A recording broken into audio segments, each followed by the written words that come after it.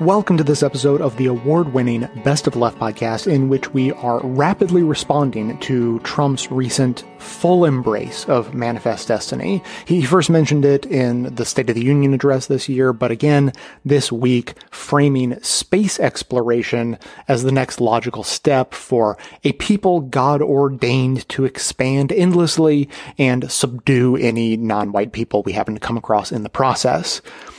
Here's a quick snip from the Bill Moyers website on this news item.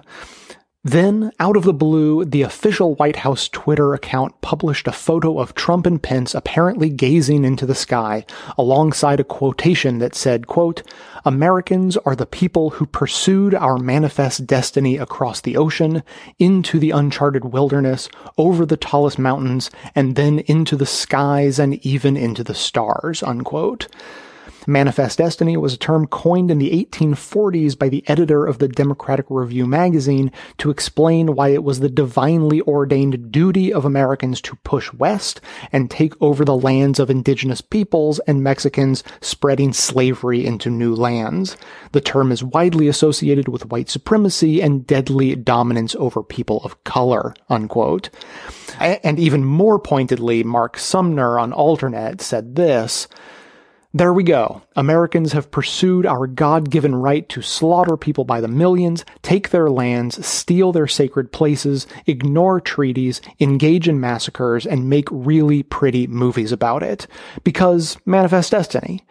This carries some extra punch, considering that Trump just delivered a downbeat, angry, divisive speech while standing in front of a mutilated mountain that was given to the Lakota for all time.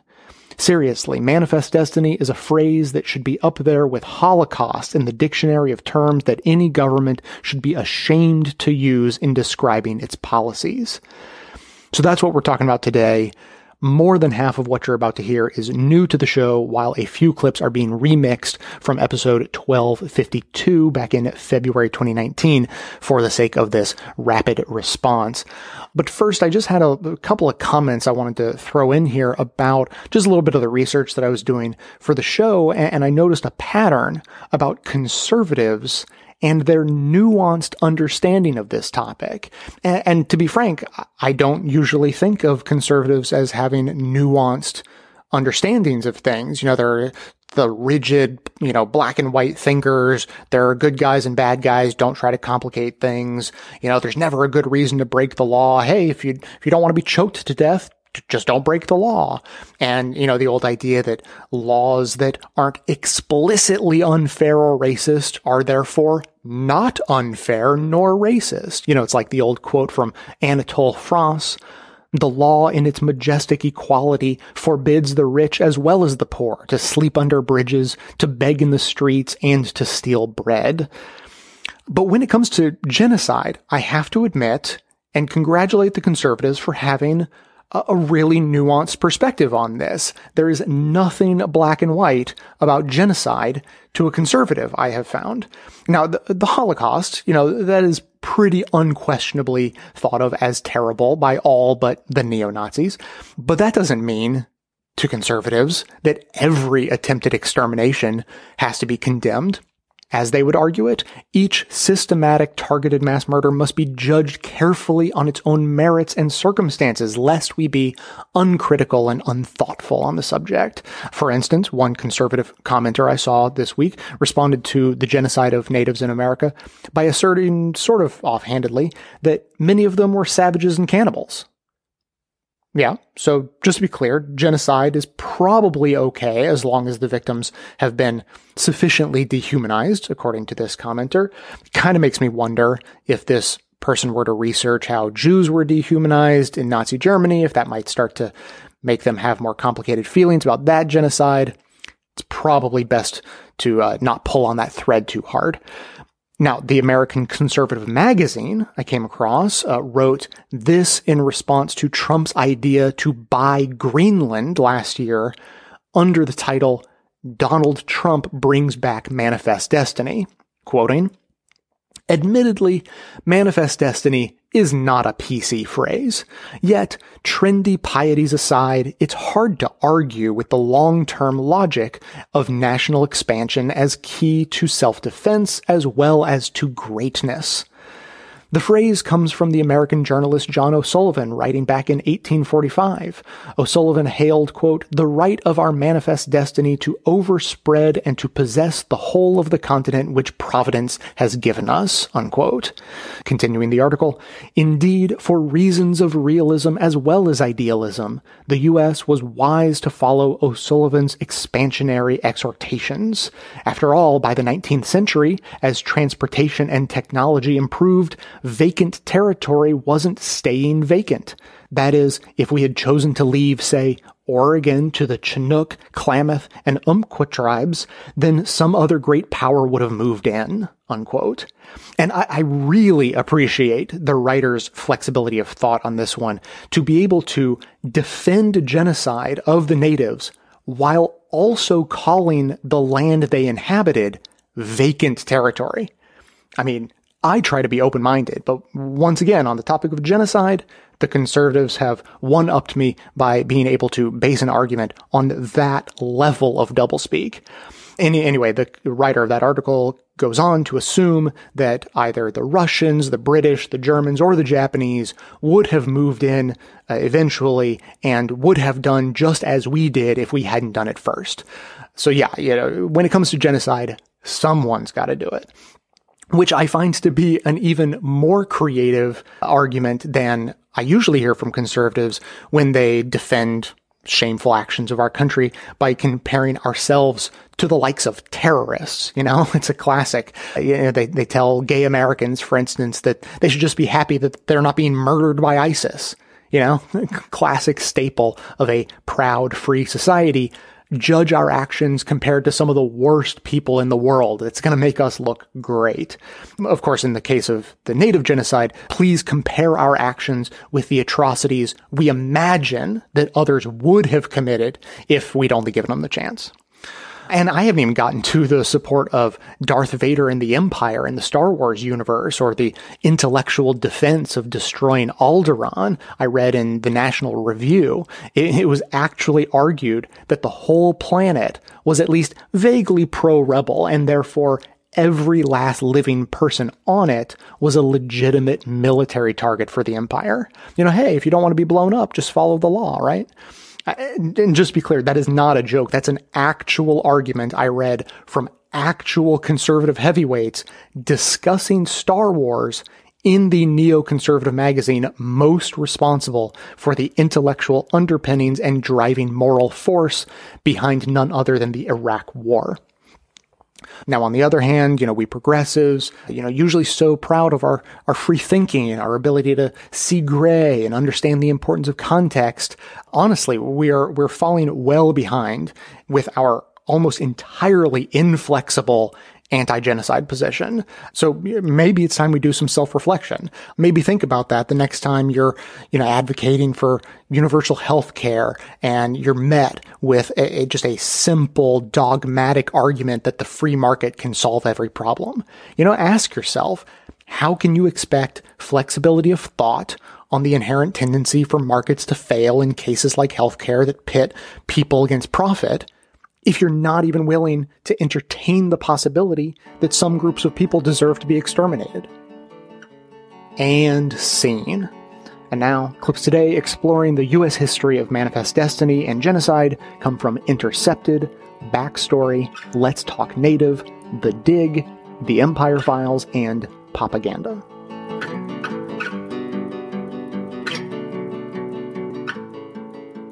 So on Friday, Donald Trump issued an executive order on, quote, protecting American monuments, memorials, and statues and combating recent criminal violence. And of course, this comes as we've seen Confederate monuments coming down. Sometimes activists are pulling them down. Sometimes institutions, through public pressure, have decided to take them down. There's a lot to unpack in that executive order, but I just wanted to share some of how it begins. Quote, key targets in the violent extremists' campaign against our country are public monuments, memorials, and statues. It goes on, quote, their selection of targets reveals a deep ignorance of our history and is indicative of a desire to indiscriminately destroy anything that honors our past. Just your big picture response to this executive order. Trump, he's invoking this kind of idea of lawlessness that has been unleashed by Black-led resistance all over the country and now internationally to make this argument that the very core, the very idea of America as we know it, quote unquote, right, is under attack. Well, first of all, we have arrested, I think almost, but it could be over the number, hundreds of people. We have arrested a lot of people for what they've done. They've created bedlam. They've destroyed very important things. I mean, you're also talking about statues of George Washington, Abraham Lincoln. And if there's any lesson that we can learn from colonialism, it involves three things: God, gold, and glory, right? The soft underbelly of this entire project has always been glory. The idea that this nation is built on an exceptional kind of unique history, right? The city on the hill kind of thesis that came out of the Pilgrim mythology. And so in this moment, Trump is trying to essentially rewrite history and to say that there are winners and there are losers, right? And it's a very kind of facile reading of history. And I don't think that the advocates that are calling for the tearing down of these monuments or even the replacement in some instances are saying that, we should reduce the history of racism, of imperialism to just the Civil War, but that it's a very complicated history, especially when you factor in something like settler colonialism. And so in this instance, he's saying, our history, deep ignorance of our history. And whose history is that? And we have to cherish our past. We have to cherish good or bad. We have to understand our past. We have to understand our history. Because if we don't know our history, it could all happen again. Have to know our history. When somebody like Trump says, we're here to protect our national monuments, he's been invoking the language of heritage, which is kind of like a dog whistle for it's heritage, not hate kind of speak around the Confederate monuments as well as the Confederate battle flag. He's not including indigenous people in this particular rhetoric because our monuments, our history as indigenous people is under constant erasure. And to reduce the kind of struggles over monuments, over how we know and how we write history in this particular moment to just the idea of Confederate monuments or, Union monuments completely ignores the larger kind of context of U.S. history. And it attempts to sanitize it between, we have good colonizers and we have bad colonizers.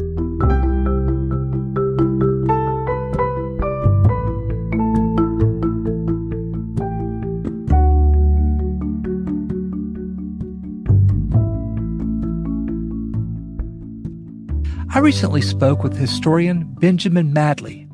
He says that as Americans arrived, they brought a new, targeted violence against the California tribes.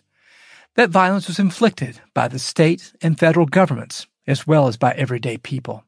They all justified enslaving and killing Native peoples as the unavoidable consequence of American expansion. Once gold is discovered, the killing accelerates quite rapidly, particularly as an influx of prospectors and 49ers move south from Oregon.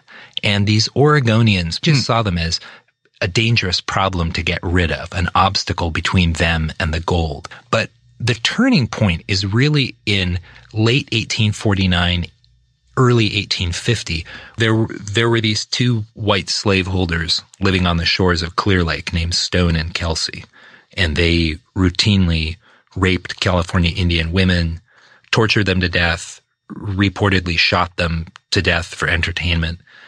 And so the Pomo and Wapo people who were living under their rule rose up and killed the two of them. And so in response, vigilantes first murdered and massacred large numbers of California Indian ranch workers and farm workers in the Sonoma and Napa Valley. And then the United States Army launched two separate genocidal killing campaigns. And why was that the turning point? That was the turning point because the initial vigilantes who killed large numbers of California Indian people in Napa and Sonoma counties became the subject of the very first case of the new California State Supreme Court, and all 8 men were released on bail. So this communicated a strong message to the people of California about how the state legal system was going to respond to the mass murder of Indians. And that was by granting Indian killers a pass. So what did the government do other than sanction this, other than look the other way? California governors authorized 24, that's 24, separate state militia expeditions against California Indians between 1850 and 1861. And these expeditions killed at least 1,340 California Indian people. At the same time, the state raised 3 separate bills that raised over $1.5 million, a huge amount of money at this time in history, for Indian hunting militia operations. And so these state militia expeditions then inspired, I think, over 6,400 murders of California Indian people by vigilantes. And when I first began the research, I thought that the killers must have been some kind of rogue element, but state endorsement for this genocide was only very thinly veiled. In 1851, California's first governor, Peter Burnett, declared, and I quote, that a war of extermination will continue to be waged until the Indian race becomes extinct. So making a race extinct is almost the exact definition of genocide, right? Yes, and between 1846 and 1873, California's indigenous population plunged from perhaps 150,000 people to just 30,000. So wow. We know that diseases, dislocation, and starvation caused many of these tens of thousands of deaths. But the near annihilation of California's Indian population was not, as it is often described, the unavoidable result of 2 civilizations coming in contact for the first time. This was actually a case of genocide, sanctioned, paid for, and facilitated by state and federal officials. For example, in 1852, California's U.S. Senator John Weller, who later became the state's governor in 1858, he told his colleagues in the United States Senate that California Indians, and I quote, will be exterminated before the onward march of the white man.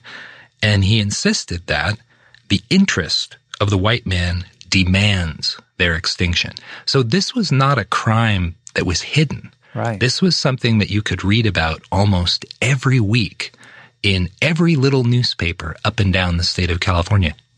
So do the indigenous people fight back? They do, but it's difficult for them to do so, and I'll tell you why. So attackers frequently surrounded California Indian villages and opened fire at dawn or under moonlight when Indian people were asleep.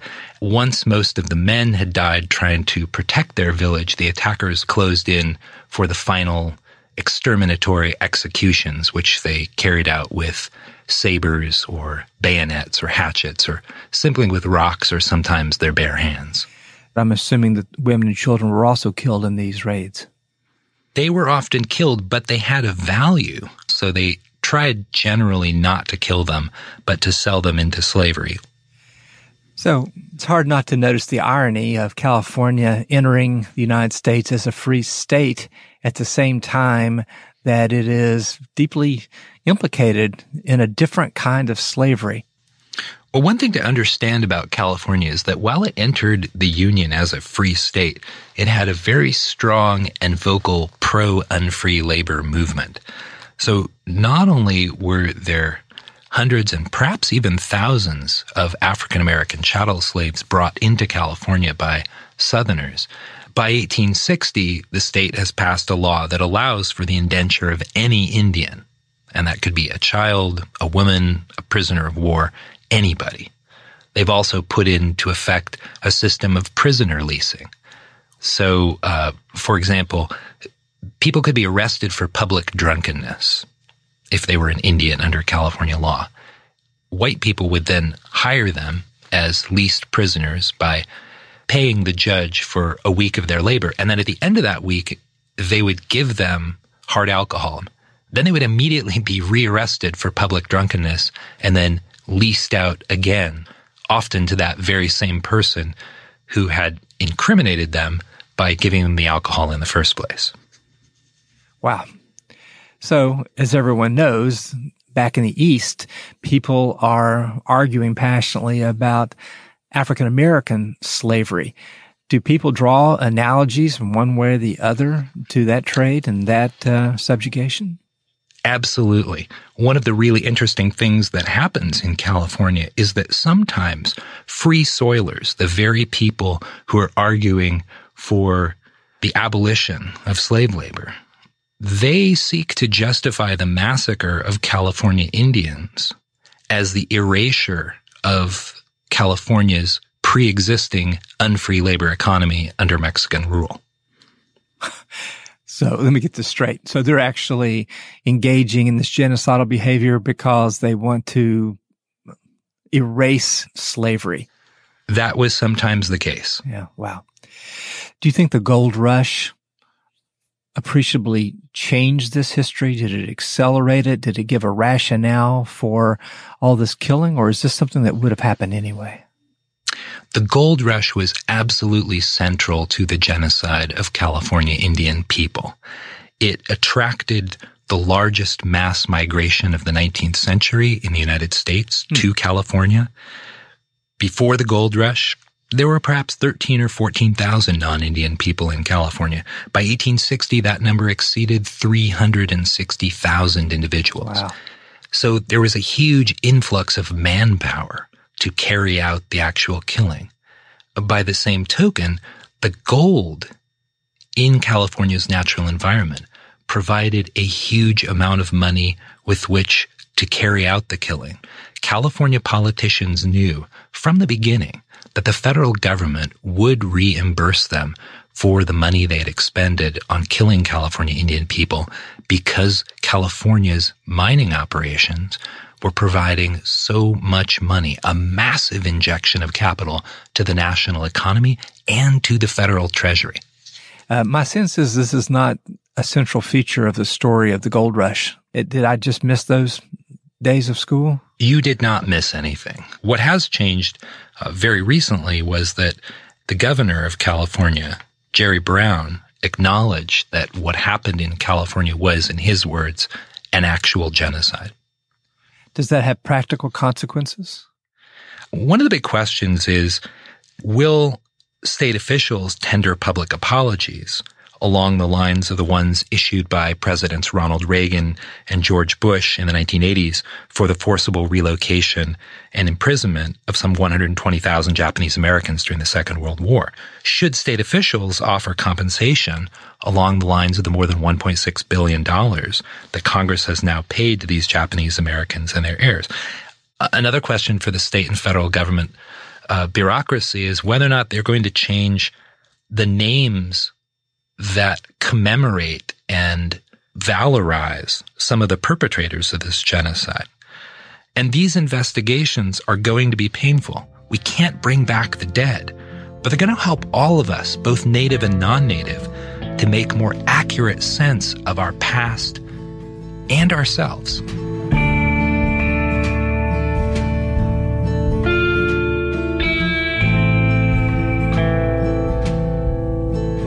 As an independent production that depends on the direct financial support of the audience, Best of the Left is as vulnerable as everyone else in this time of economic uncertainty.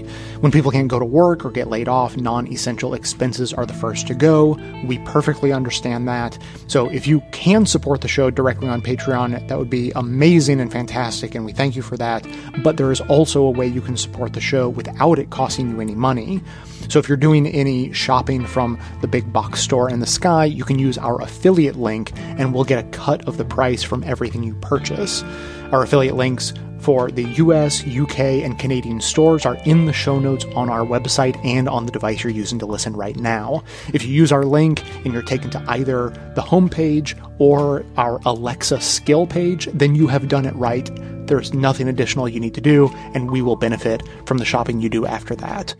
If you take just a moment to bookmark our link to your country's store on your browser, or even delete the mobile app on your phone and add that link as a button in its place, you can enormously help us get through this health and economic crisis just by doing your regular online shopping. Thanks so much for your support. It is important to understand that the whole notion of imperialism, of that colonial period, colonization in general, it wasn't born out of this manifest destiny, and this notion that the American spirit of the Western expansion. No, it starts with the Vatican. It starts with papal bulls from a whole series of popes that say, no, you go out there and you find the lands that we haven't yet discovered. We want you to go to the lands that are unknown to us and spread Christendom. That's why they called it, we use that expression manifest destiny to describe this genocide. But it was also called white man's burden. And what was white man's burden? The white man's burden was the obligation that he had based on his religion to impose that religion on everybody. That's what white man's burden was. It was to impose. And and it wasn't just about conversion. And one of the things that we saw time and time again, it wasn't about trying to convert every brown person to a Christian, because that wasn't important. What was important to them was the delivering of their souls. So if a child, once they were baptized, it didn't matter if they lived or died. They got to check their box. That was considered a conversion. Didn't matter if they never made it to adulthood. The key was, could we claim that what we were doing to these people was a part of our Christian mission, the imposition of Christianity across the land, regardless of what it did to the people. So, look, this almost doesn't have anything to do with the faith itself. It has to do with how the faith was used and how it was imposed and how it was used, and oftentimes in conflict. I mean, these armies, these conquistadors, these guys who would rape and murder and massacre native people, they did it in the name of their faith. Colonel or Reverend Shivington. I mean, this guy was a colonel and a reverend at the same time. He was responsible for the Sand Creek Massacre.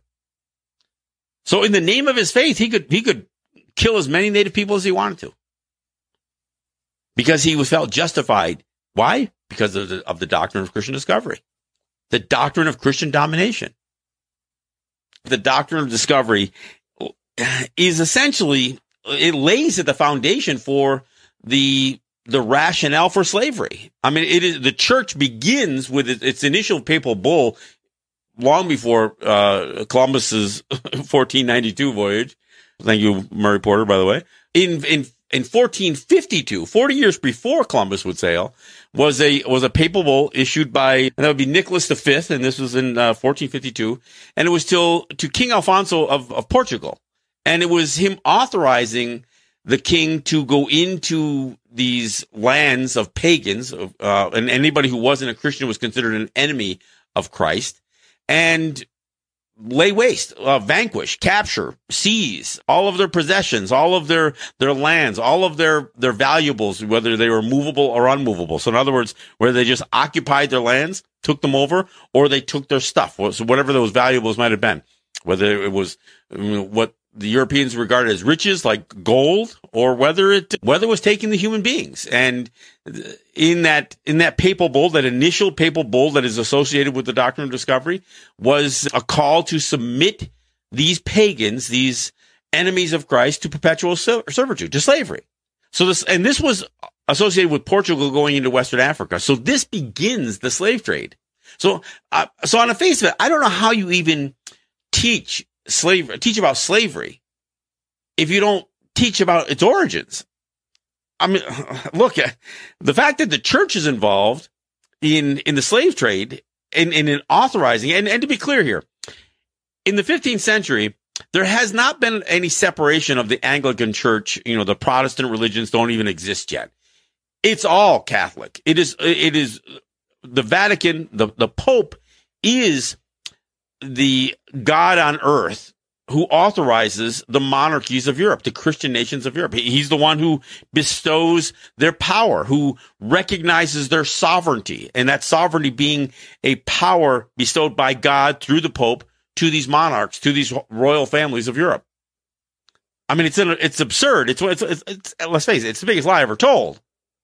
But that's the process that existed in the 15th century. So these monarchies, as they went into lands in Africa and other places, they were specifically being authorized and encouraged to seize the people and subject them to slavery, and make sure that these nations who went into lands of pagan occupancy, that they profited. I mean, this is the language that's in the papal bulls.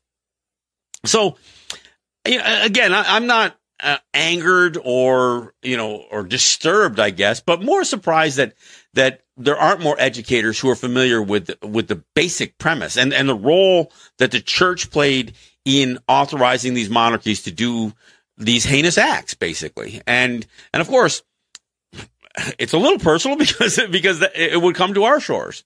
So the second papal bull that is associated with the doctrine of discovery is the one that's issued right after word of Columbus's voyage gets back to Rome.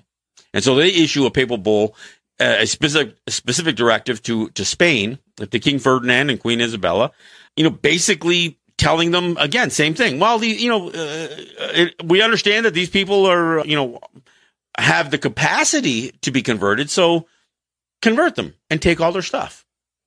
And of course, again, the reiteration of that it is important that these nations, these Christian nations of Europe, seize assets and profit from going into these lands. And again, even though the church is acknowledging that there may be, I don't know, the intellectual capacity or that they've made some determination that the human beings that they encountered in these places, although they are pagans, they may somewhere along the line be human enough to have a soul so they could be converted. Now, they would not be converted in such a way that they would be equals.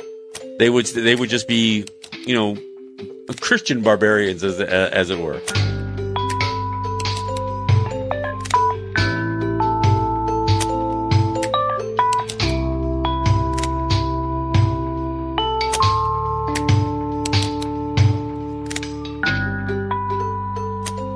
Trump has a rally planned on July 3rd, and the location for that rally is what they call Mount Rushmore. Talk about the significance of this location, Mount Rushmore, located in South Dakota's Black Hills, and what that location means to the Lakota people and how that monument is viewed among indigenous activists. Mount Rushmore is within a cultural landscape that we know as Gesapa, or the Black Hills. And it's kind of a mistranslation in some ways, because when we say Gesapa, when we talked about our 1868 Fort Laramie Treaty that we signed with the United States, it didn't just include the cultural landscape of the Black Hills as we know it today, with the Black Hills National Forest, et cetera, and the federal parklands that exist there and the state parklands that exist there. But it actually Gesapa actually means the Black Ridge, which the Black Ridge for us is the Teton Mountains. And so that's the extent of Lakota territory as we understand it, and the extent of this kind of cultural sacred landscape. And the Black Hills were also a place of origin and a place of cultural and spiritual significance for over 50 indigenous nations. So it's not just our kind of proprietary claim to this particular location. We were kind of the kind of final, I guess, caretakers after a lot of these indigenous nations were kind of removed through U.S. policy and of course, inter-indigenous warfare itself as well. And so Mount Rushmore is named after a gold prospector who had illegally entered into Lakota Treaty territory to begin prospecting. And so it's taken on this name from this squatter who came into our land. But then later on, the son of a Danish immigrant, Skutson Blorglum, saw this as a place to build his kind of shrine to democracy, as it became known, or his shrine to American exceptionalism, because he really wanted to capture and to portray and celebrate the uniqueness and the greatness of the United States. And so he picked this location for those very specific reasons to put the 4 presidents on there. And the characters that we have chosen, Washington, Jefferson, Lincoln, and Roosevelt, are the most outstanding men in the last 150 years in the building of not only the government itself, but in establishing and developing its territorial dimension. This is one of the darkest periods of the reservation period because our language was banned. Our dancing was banned. All of our religious and ceremonies were actually banned on the reservation. And we were only allowed to perform them for, national celebrations such as 4th of July or for, national holidays like President's Day, for example, or Flag Day, for example. But Dennis Banks, as well as Russell Means, called this the shrine of hypocrisy. Anything Indian was condemned and punishable. And then he developed a program of forcing us off the reservation. There's many ways of doing this, of course. Economic deprivation. Therefore, we were forced into the cities to look for jobs for existence. Then they introduced the relocation program, where they relocated Indian people from reservations to 7 different designated cities in the United States. After the first 5 years of my life, first 6 or 7, I then began growing up in the urban environment. And I have yet to meet an Indian in the urban environment that does not plan on eventually going home.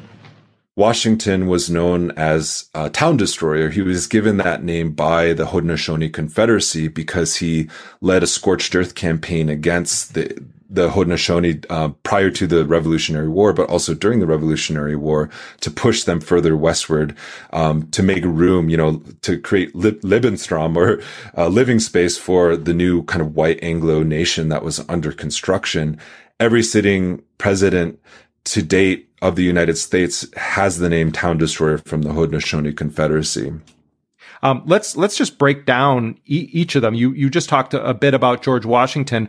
What about Thomas Jefferson and his relationship with indigenous people in this country? Yeah, Thomas Jefferson was really the architect of Indian removal, as we now know it as like the Trail of Tears, or the removal of the southeastern tribes from what is now the South, what we know as the South, in places like Georgia and North Carolina. But he was the one who really envisioned that. And that's why he facilitated something like the Louisiana Purchase, because he imagined basically creating a large Indian reserve west of the Mississippi River. And of course, that later on became Oklahoma Territory, right? He also envisioned that the entire Western Hemisphere would be dominated by the Anglo-Saxon race. And this was really the foundation of what we know as manifest destiny, which was a term that was coined in the late 19th century. But earlier on, there was the Monroe Doctrine, right? Which really was drawing inspiration from somebody like Thomas Jefferson in understanding the kind of unique place of the United States and dominating the entire Western Hemisphere, and understanding the Western Hemisphere as the quote unquote backyard of the United States.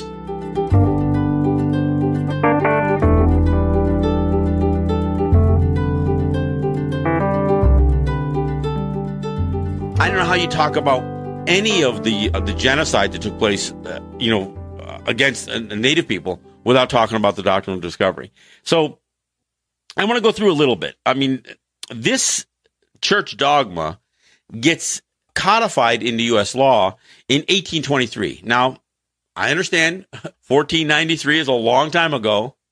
1823, that's still quite a while ago. But so in 1823, the Supreme Court of the United States makes a ruling in a case that doesn't even have native people as the plaintiffs. So this is a case between a guy by the name of Johnson and another man by the name of McIntosh, who are trying to get a court ruling that will determine the legitimacy of leases.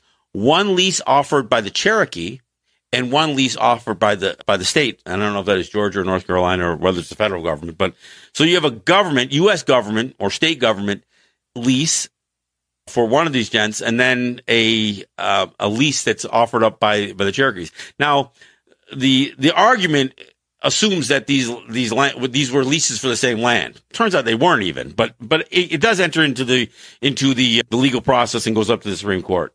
And it is there that Justice John Marshall, Chief Justice of the Supreme Court at the time, lays out exactly how the United States is going to use throughout history the doctrine of Christian discovery. Marshall solves a huge problem for the United States because he creates a premise by which they can clarify how the United States not only would claim title to land that they had no legal claim to, other than what the church authorized, but how the nations of Europe could buy and sell that right, and why the nations of Europe would have the right to claim title to land. So what John Marshall just decided was native people just simply couldn't hold title to land.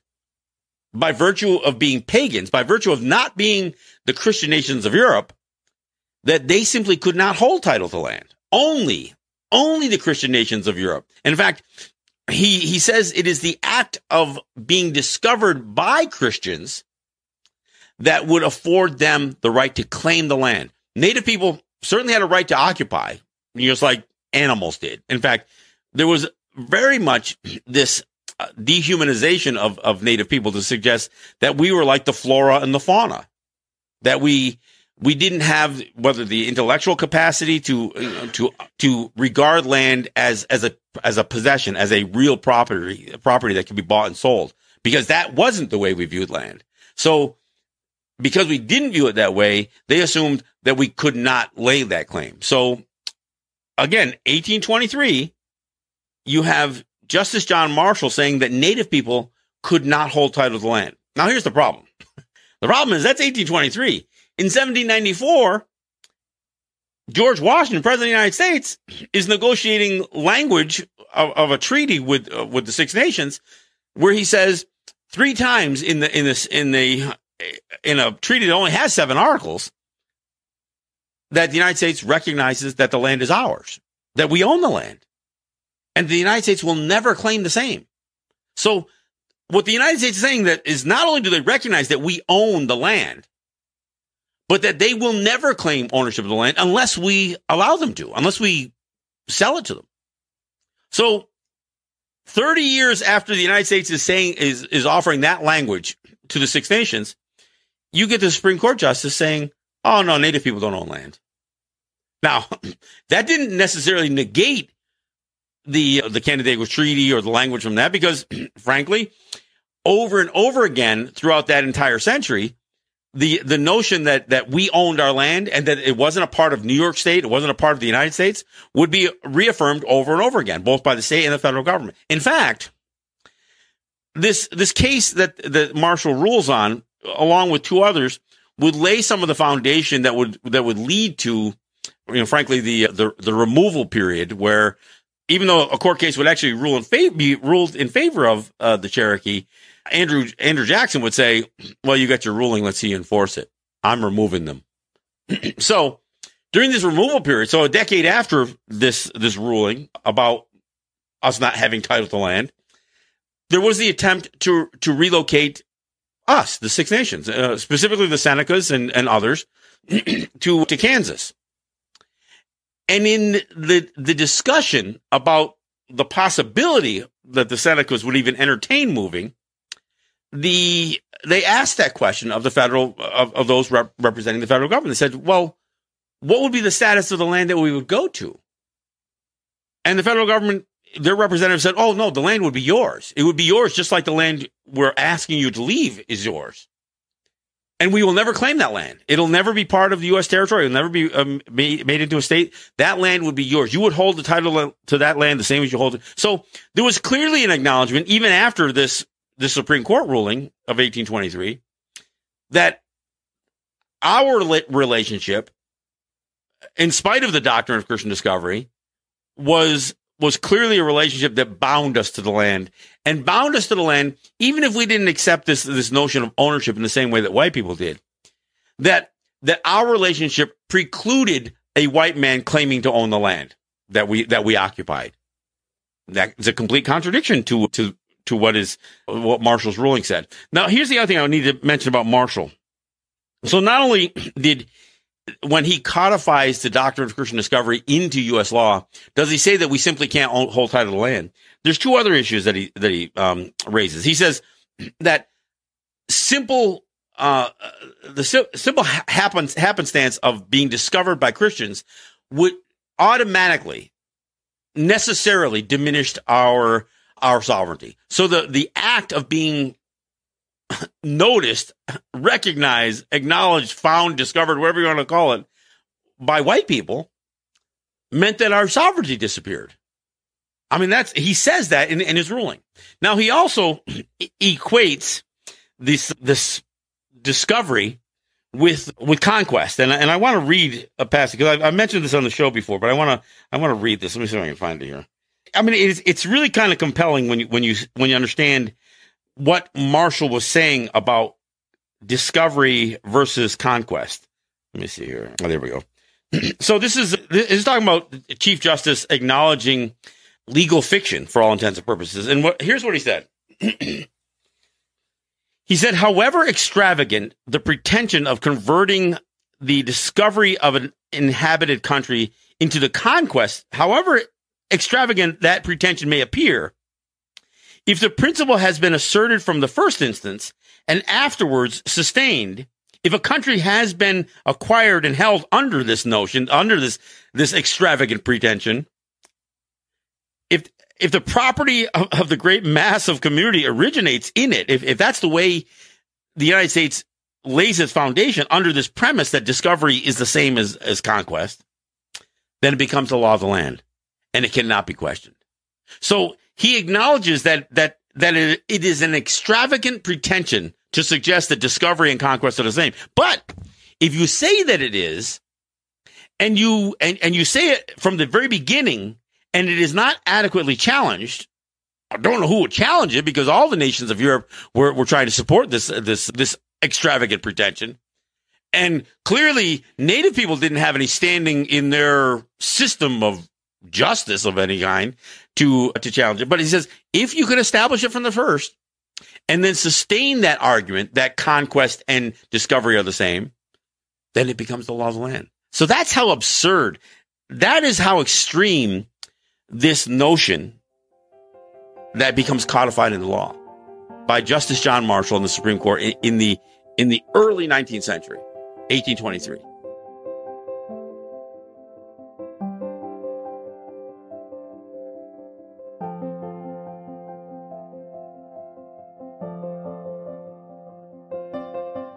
A major part of your book is showing how the U.S., at least initially, methodically consolidated its hold on the territory under its possession before pushing farther west into land controlled by indigenous people and by other powers.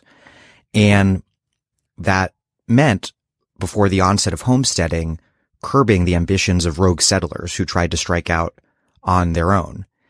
And so I think a lot of people probably assume that it was just sort of the outright unleashing of U.S. military might that pushed the country west. But in fact, what you show is that it was the careful advancement of settlers that was used to compensate for what was in reality a pretty weak central government at the time.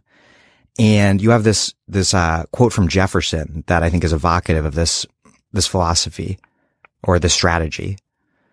When we shall be full on this side, we may lay off a range of states on the western bank, from the head to the mouth, and so, range after range, advancing compactly as we multiply. Explain how the leaders of the early United States looked out across this continent that they wanted to conquer and what obstacles they faced and the strategies that they developed to overcome them? Yeah, a terrific question. You're right. The Jefferson quote is really evocative and really powerfully situates a lot of my argument. So when the leaders of the United States, the founders, looked out across the continent, they saw on their own side a very small military that was not professionalized, and they didn't see themselves as having much military strength. What they saw as they looked beyond their borders were what they perceived to be, and this is guesswork, large part, but they certainly perceived to be very large indigenous militaries, Native American populations, both in the South, such as the Cherokees and Creek, and in the North as well, such as Miami and Iroquois. These had large militaries far exceeding what the United States had. These militaries were also buttressed by the looming empires, the British, the French, the Spanish, who had alliances with these Native American nations. And so the United States saw itself militarily as certainly not the hegemon on the continent. And it wouldn't see itself that way until, you could start to date maybe the 1830s. You could maybe go back to 1812, which is a pretty decisive war. When the U.S. defeats the British and their indigenous allies. And their indigenous allies, yes, that's right. So a lot of people see that as a turning point. I saw continued fears in the 1830s after Indian removal, because Indian removal, on the one hand, it was an act of genocide. It was a military triumph of the United States in moving more than 100,000 people from one side of the Mississippi to the other. On the other hand, it created a new militaristic problem in which that it put hundreds of thousands of Native Americans in tight quarters west of the Mississippi River, and American statesmen feared that they were not ready to face such a battle.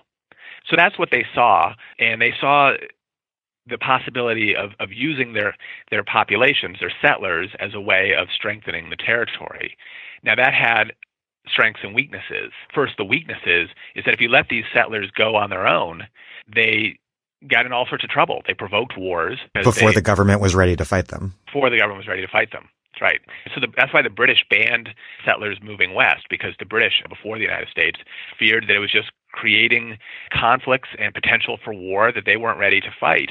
And that's how the United States felt. So they banned, in a variety of ways, the movement of settlers. This didn't stop all settlers from moving, and some did, and places like Kentucky flourished with the number of settlers that were going there, in part because there weren't a lot of Native Americans in that specific area at the time. But so the United States tried to control this settler movement. And what it saw, and this was based on many of the early leaders like Washington and Jefferson and Franklin and Henry Knox, having studied a lot of the Roman Empire, is the belief that you could use settlers, especially settlers who were also soldiers, sort of citizen soldiers, to settle territories. And you do it by keeping them tightly packed and thus defending the territory as they moved along. But so once scattered, they made themselves vulnerable and open to attack. But using them, to use Jefferson's words, advancing compactly as we multiply, to keep those compact territories as you move forward, was that they saw a way of defending the territory they had and mobilizing for the next steps. I want to ask you about the development of Indian removal policies over time. The first stage, I think, culminates in the Indian Removal Act of 1830, which, as you mentioned earlier, is quite straightforwardly an act of genocide against those indigenous people who remained east of the Mississippi, and then reaches its endpoint with the incorporation of what remains of a much reduced Indian territory as the state of Oklahoma. What are the early ideas about what should be done about the fact that people already lived in these vast territories that the U.S. wanted to seize, and how do those ideas change over time?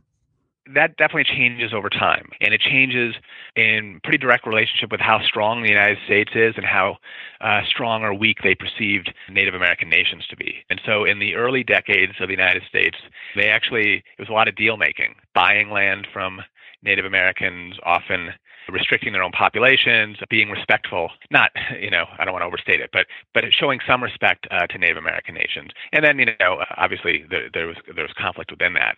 But as the United States gets stronger, it gets more confident in itself, and it starts to to attempt bolder moves. Indian removal of the 1830s is an example of that. And Indian removal at that time was both a bold and, as you say, and as I said, it's a clear example of genocide. It was also, in some ways, it really taxed the American nation at the time. It was not seen as a successful, and I'm using air quotes to use for such awful language dealing with genocide, but the United States did not see it as a successful movement because many people did die, which they had hoped not to occur. It was very unpopular in the United States. It divided the nation, and it arguably led to a change in presidential power, and it was a lot of congressional testimony. I mean, it was in some ways similar to issues with Iraq and with Abu Ghraib and places like that. It had the same kind of real controversy, and so it really taxed the nation. Moving decades further, all the way up to the end of the century into places like Oklahoma, the United States felt it had the much stronger hand, and it bullied its way forward. It stopped signing treaties and stopped buying land from Native Americans with the Civil War, and played the role of a bully in that period after. And it was much more violent in many ways. I mean, it was certainly violent pre-Civil War, but starting with President Lincoln really becomes a much more violent affair throughout to the end of the century. By the time then you get to Oklahoma is, the Native American territory, as you said, has shrunk dramatically. The population had shrunk dramatically. Its power had shrunk dramatically. And there you get this wave of using homesteading, where the United States sends in over 1 million people, 1 million settlers into land that becomes Oklahoma, really in about 10, 15 years. So it's just, again, it's sort of a final step of this advancing compactly as we multiply. Now we're multiplied, and we just overwhelm the remaining Indian territory with literally more than 1 million people.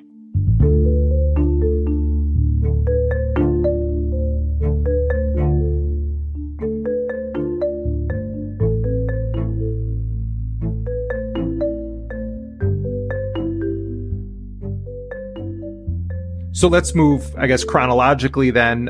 Next, of course, we have Abraham Lincoln.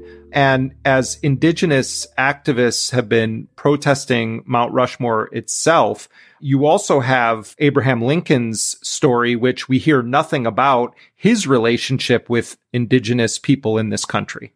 Right. And even within that executive order issued by Trump, he mentions the vandalization of the Lincoln Memorial and kind of raises the question, why Lincoln? But they're after Abraham Lincoln, and tonight, I guess they're looking at Abraham Lincoln, and that was the Emancipation Proclamation. So you have that, and you're signing Emancipation Proclamation, and you have somebody, I think, that wasn't freed, and he's getting up. It's the position of he's getting up. He's being freed by Abraham Lincoln. And I can see controversy, but I can also see beauty in it. And it was paid for by slaves. I don't know if you know that. It was paid for because they were so grateful to the president. It was paid for that reason. And they want to take it down. Lincoln himself is a very controversial figure for our people because he signed the death sentence for 38 Dakota patriots who took up arms against the United States after a breakdown in treaty obligations happened during the Civil War. The Dakota people in the territory of Minnesota had signed away, pretty much all of their territory through this really coerced treaty that basically gave the Dakota people like a 22-mile strip of reservation land. And we now know that today, like a lot of that land actually became part of, the Morrill Act, which is the act that kind of facilitated the creation of land grant institutions. But then also there at the same time you had in 1862, you had the passage of the Homestead Act, which was an attempt to alleviate some of the mounting pressures, happening on the eastern seaboard between North and South, to kind of open up, quote unquote, free indigenous land or nearly free indigenous land in the West so that white immigrants could go out there and establish themselves and, create this kind of yeoman farming empire that was envisioned by Jefferson. And so this was the lead up prior to the Dakota Uprising as it's known in 1862. And what happened is because the United States failed to live up to its treaty obligations to this the Dakota people, and they had, given over these large tracts of land. They took up arms, and many of the people who took up arms they took up arms reluctantly. They had themselves adopted kind of the white mode of living. They cut their hair. They went to church. They began speaking English. They sent their children off to be educated in Christian boarding schools. But none of this prevented them from starving to death, right? And so they took up arms against mainly Scandinavian and German immigrants who were flooding the area because of the Homestead Act and because of the railroad colonization that was happening at the time. And they expelled a lot of them within a very short period of time. But as the state of Minnesota, reorganized itself for retaliation, they began organizing these irregular settler militias that were composed of these recent European immigrants to basically create what we now know as the National Guard, to crush the indigenous uprising, but at the same time issued scalp bounties for upwards to $250 for an indigenous or a Dakota scalp. And so what happened from 1862 to 1863 was known as kind of the punitive years of Dakota punishment. And to kind of kick it off, in just weeks before he signed the Emancipation Proclamation in January, Abraham Lincoln executed 38 Dakota people for their role, whether it was real or imagined, in the Dakota Uprising, in what became known as the largest mass execution in U.S. history. And this happened in Makato, or what we know as Blue Earth, and today it's known as Mankato. But in 1863, Lincoln ordered Sibley and Sully, two generals, to basically crush the remaining kind of Dakota resistance. And they chased us all the way into what is, now North Dakota as well as South Dakota. And this campaign, which was known as the campaign or the Columns of Vengeance, ended with the Whitestone Hill Massacre in 1863. It's a massacre that's largely forgotten within U.S. history. And so at Whitestone Hill in 1863, they converged on a buffalo hunt camp. Many of these people had nothing to do with the Dakota Uprising, but nonetheless were seen as hostile. Many of them were women and children. Most of the men had left for a hunting party, and then they returned to see around 400 of their relatives massacred at Whitestone Hill. And the survivors of this particular massacre went on to join their Hunkpapa relatives in what is now known as the Standing Rock Indian Reservation. So those survivors of that Whitestone Hill massacre later became, the descendants of them became the people who facilitated the uprising against the Dakota Access Pipeline.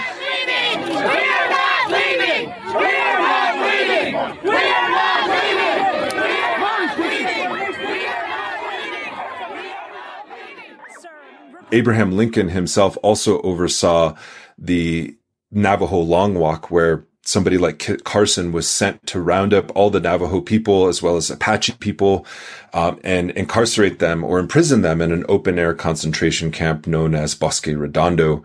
There was around 4,000 Navajo people who died on the Navajo Long Walk. Of course, there was the Sand Creek Massacre that happened in 1864 as well. So Lincoln himself oversaw many of these kind of pivotal moments in not just Indian policy, but also Indian wars of extermination. And when we understand the modern kind of like Indian massacre, when that image comes up of like the kind of industrial warfare that was waged against not just enemy quote unquote combatants, but also non-combatants and civilians, it was this particular era that was the defining moment that carried on into what we now know as Reconstruction, but also the quote unquote Plains Wars that happened from post-Civil War to the 1890s. Talk about Teddy Roosevelt and the history of extermination, war, and slaughter of indigenous people. Yeah, so Teddy Roosevelt he wasn't necessarily an Indian killer in the same way as these other presidents, in the sense that he didn't really wage a kind of military campaign. His was more so a campaign of quote unquote preservation, right? He's seen as the Sierra Club, figure of like the guy who created these national parks. But for settlers to appreciate nature, indigenous people had to be removed, quote unquote, from nature, right, itself. And so that's what Teddy Roosevelt did. And there was a complete denial, especially in places like the Black Hills, a complete denial that Lakota, Dakota people had a legitimate treaty claim to this land. And later on, as we know, even the Supreme Court understood that because of the Black Hills Act of 1877, the Black Hills themselves were actually illegally taken from the Lakota Nation. They were illegally taken out of trust. They were illegally taken out of treaty status. And this happened under the president, the presidency of Ulysses S. Grant, and then became open for white settlement, but also open for the nationalization of large tracts into what we now know as federal forest lands.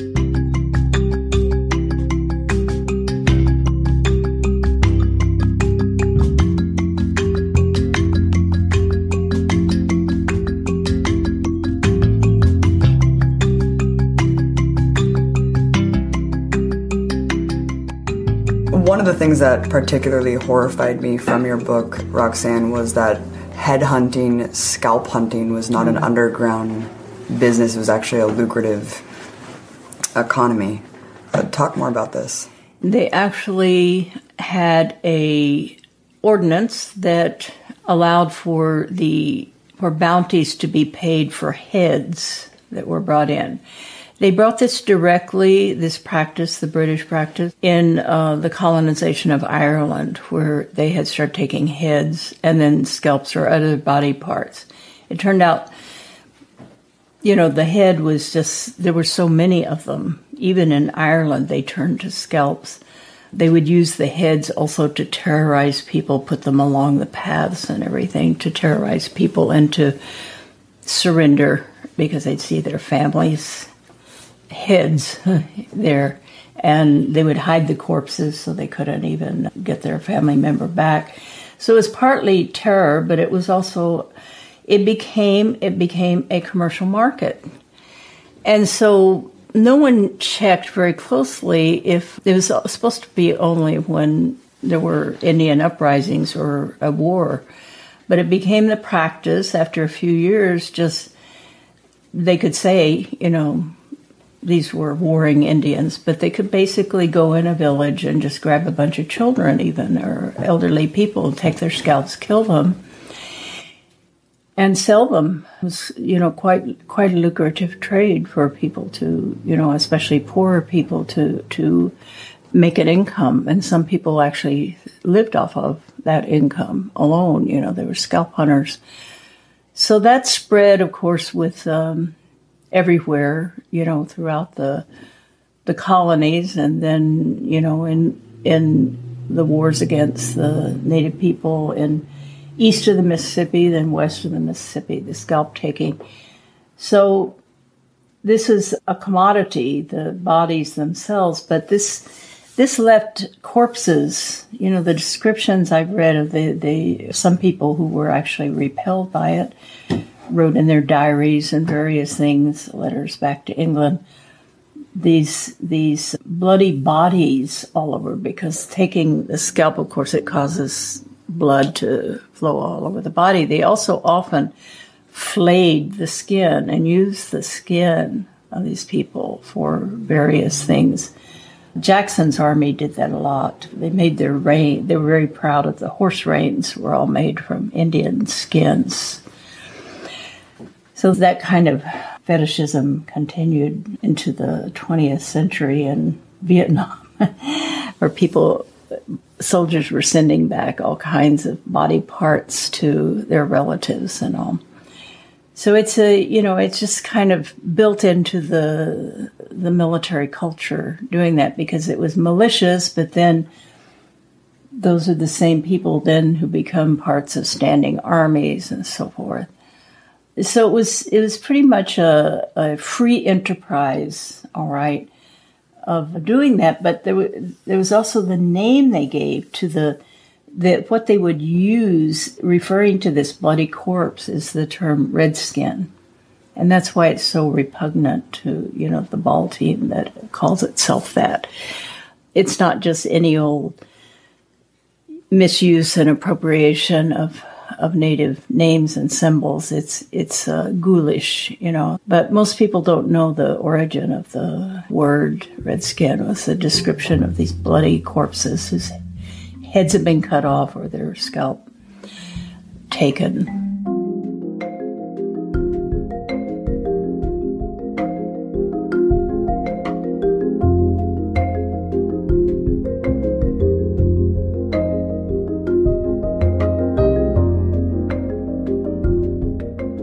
So a few weeks ago, I was at an elementary school, and the school hallways were covered with upbeat posters and bright decorations. I spotted a colorful timeline posted to the wall. It's one of those simple, mass-produced paper things you can buy at any teaching store. So I looked closer. This was a timeline of American history, and it started in 1492 with the arrival of Christopher Columbus. There are a lot of problems with this narrative. There were millions and millions of people living on the land that's now the United States, with complex, diverse societies that covered the North American continent long before any Europeans arrived. But still, the way we're taught U.S. history often begins with the arrival of a European colonist. Why do elementary school timelines still frame Columbus as a hero who set our country in motion, and not, say, an imperialist with a poor understanding of geography who spearheaded the slave trade? Historian Roxanne Dunbar Ortiz takes a hard look at the mythical origin stories of the United States in her excellent book, An Indigenous People's History of the United States. She was generous enough to take time to talk with me about our history and her work. Such a fundamental part of this book is about asking us to rethink the origin story that we think we know about the United States of America.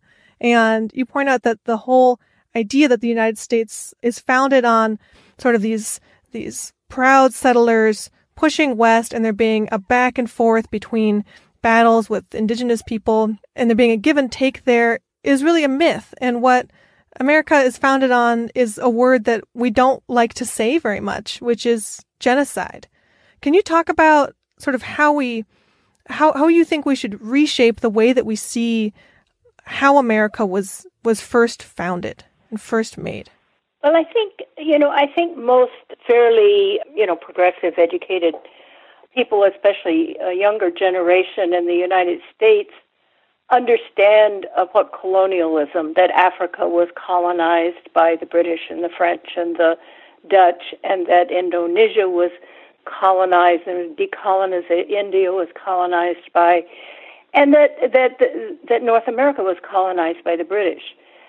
But what they don't make the jump to, it's almost like it's never even posed as a possibility, is that the United States itself formed, simply split from the British Empire, and didn't miss a beat in pursuing then the building of a new empire. They even called it, Thomas Jefferson called it, an empire for liberty.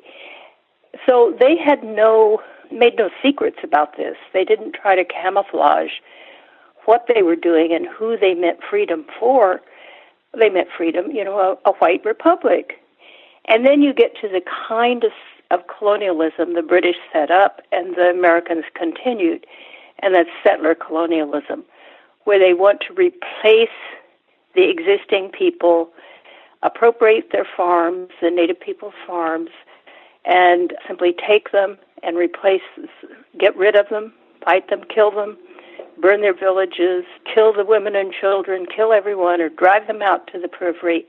And this is a 100-year process of taking the continent, one area after another. And that is the narrative that people don't understand. And if they do, learn about, and they have much in the last 40 years or so, learn about the atrocities and the genocide, they think that's just some kind of evil behavior that should be punished, reparations, this sort of thing, but not understanding or not grasping that it's still going on. It's not just history.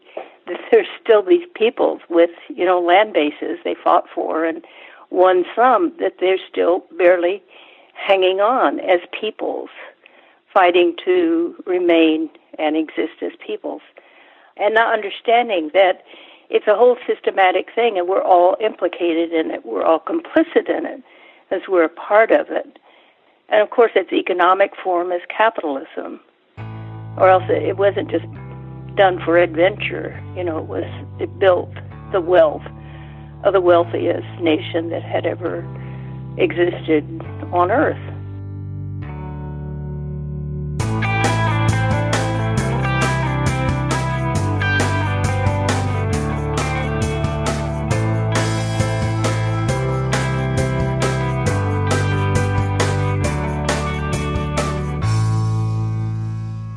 We've just heard clips today, starting with Intercepted in 3 parts, speaking with Native American historian Nick Estes about Trump's defense of statues and the relationship between the 4 men on Mount Rushmore and the Native peoples. Backstory discussed the untold history of the gold rush and California slavery.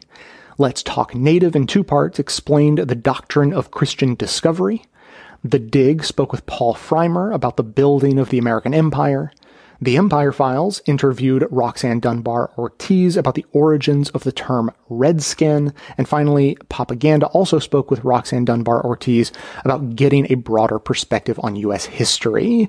To support the show, you can sign up as a patron of the show at patreon.com/bestofleft. I would very much appreciate it if you would. I am still collecting voicemails. We're trying to get back into the habit of playing and replying to voicemails. That number is 202-999-3991. Or, of course, you can just record a voice memo and email it to me, j@bestofleft.com. I just want to leave you with this one thing.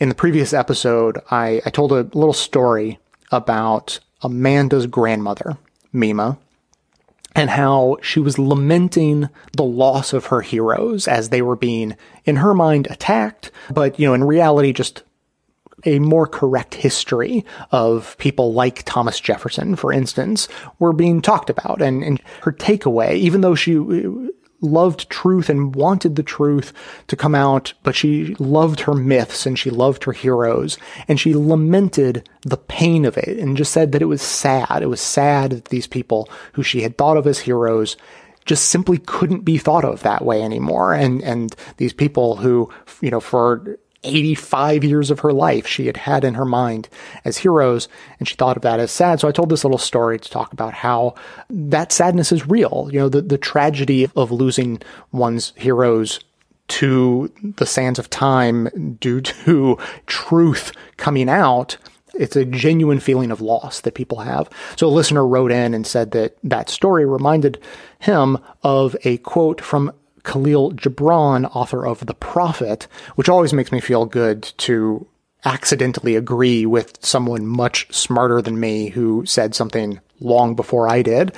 And so this Khalil Gibran quote, "Your pain is the breaking of the shell that encloses your understanding. Even as the stone of the fruit must break, that its heart may stand in the sun, so must you know pain." Unquote. And I think that, in a much more succinct way than I was able to, says a lot about what the country is going through these days. On a similar note, I just want to mention here at the end one last thing, that just a few hours before I recorded for today's show, the Supreme Court ruled that a huge swath of Oklahoma is actually Indian country and always has been, and we've just been pretending for a long time that it wasn't. So I'm sure it'll be an interesting fallout from that as a bunch of people in Tulsa, Oklahoma, and surrounding areas have their shells cracked open as they realize everything they thought they knew about the land they lived on was wrong. And, in one sense, we're all living on Indian country. Now in Oklahoma, it's just legally true. That is going to be it for today. Thanks to everyone for listening. Thanks to those who support the show by becoming a member or making donations of any size at patreon.com/bestofleft. That is absolutely how the program survives. Of course, everyone can support the show just by telling everyone you know about it and leaving us glowing reviews on Apple Podcasts and Facebook to help others find the show. For details on the show itself, including links to all of the sources and music used in this and every episode, all that information can always be found in the show notes on the blog and likely right on the device you're using to listen. So, coming to you from far outside the conventional wisdom of Washington, D.C., my name is Jay, and this has been the Best of the Left podcast, coming to you as often as we are able, thanks entirely to the members and donors to the show from bestoftheleft.com.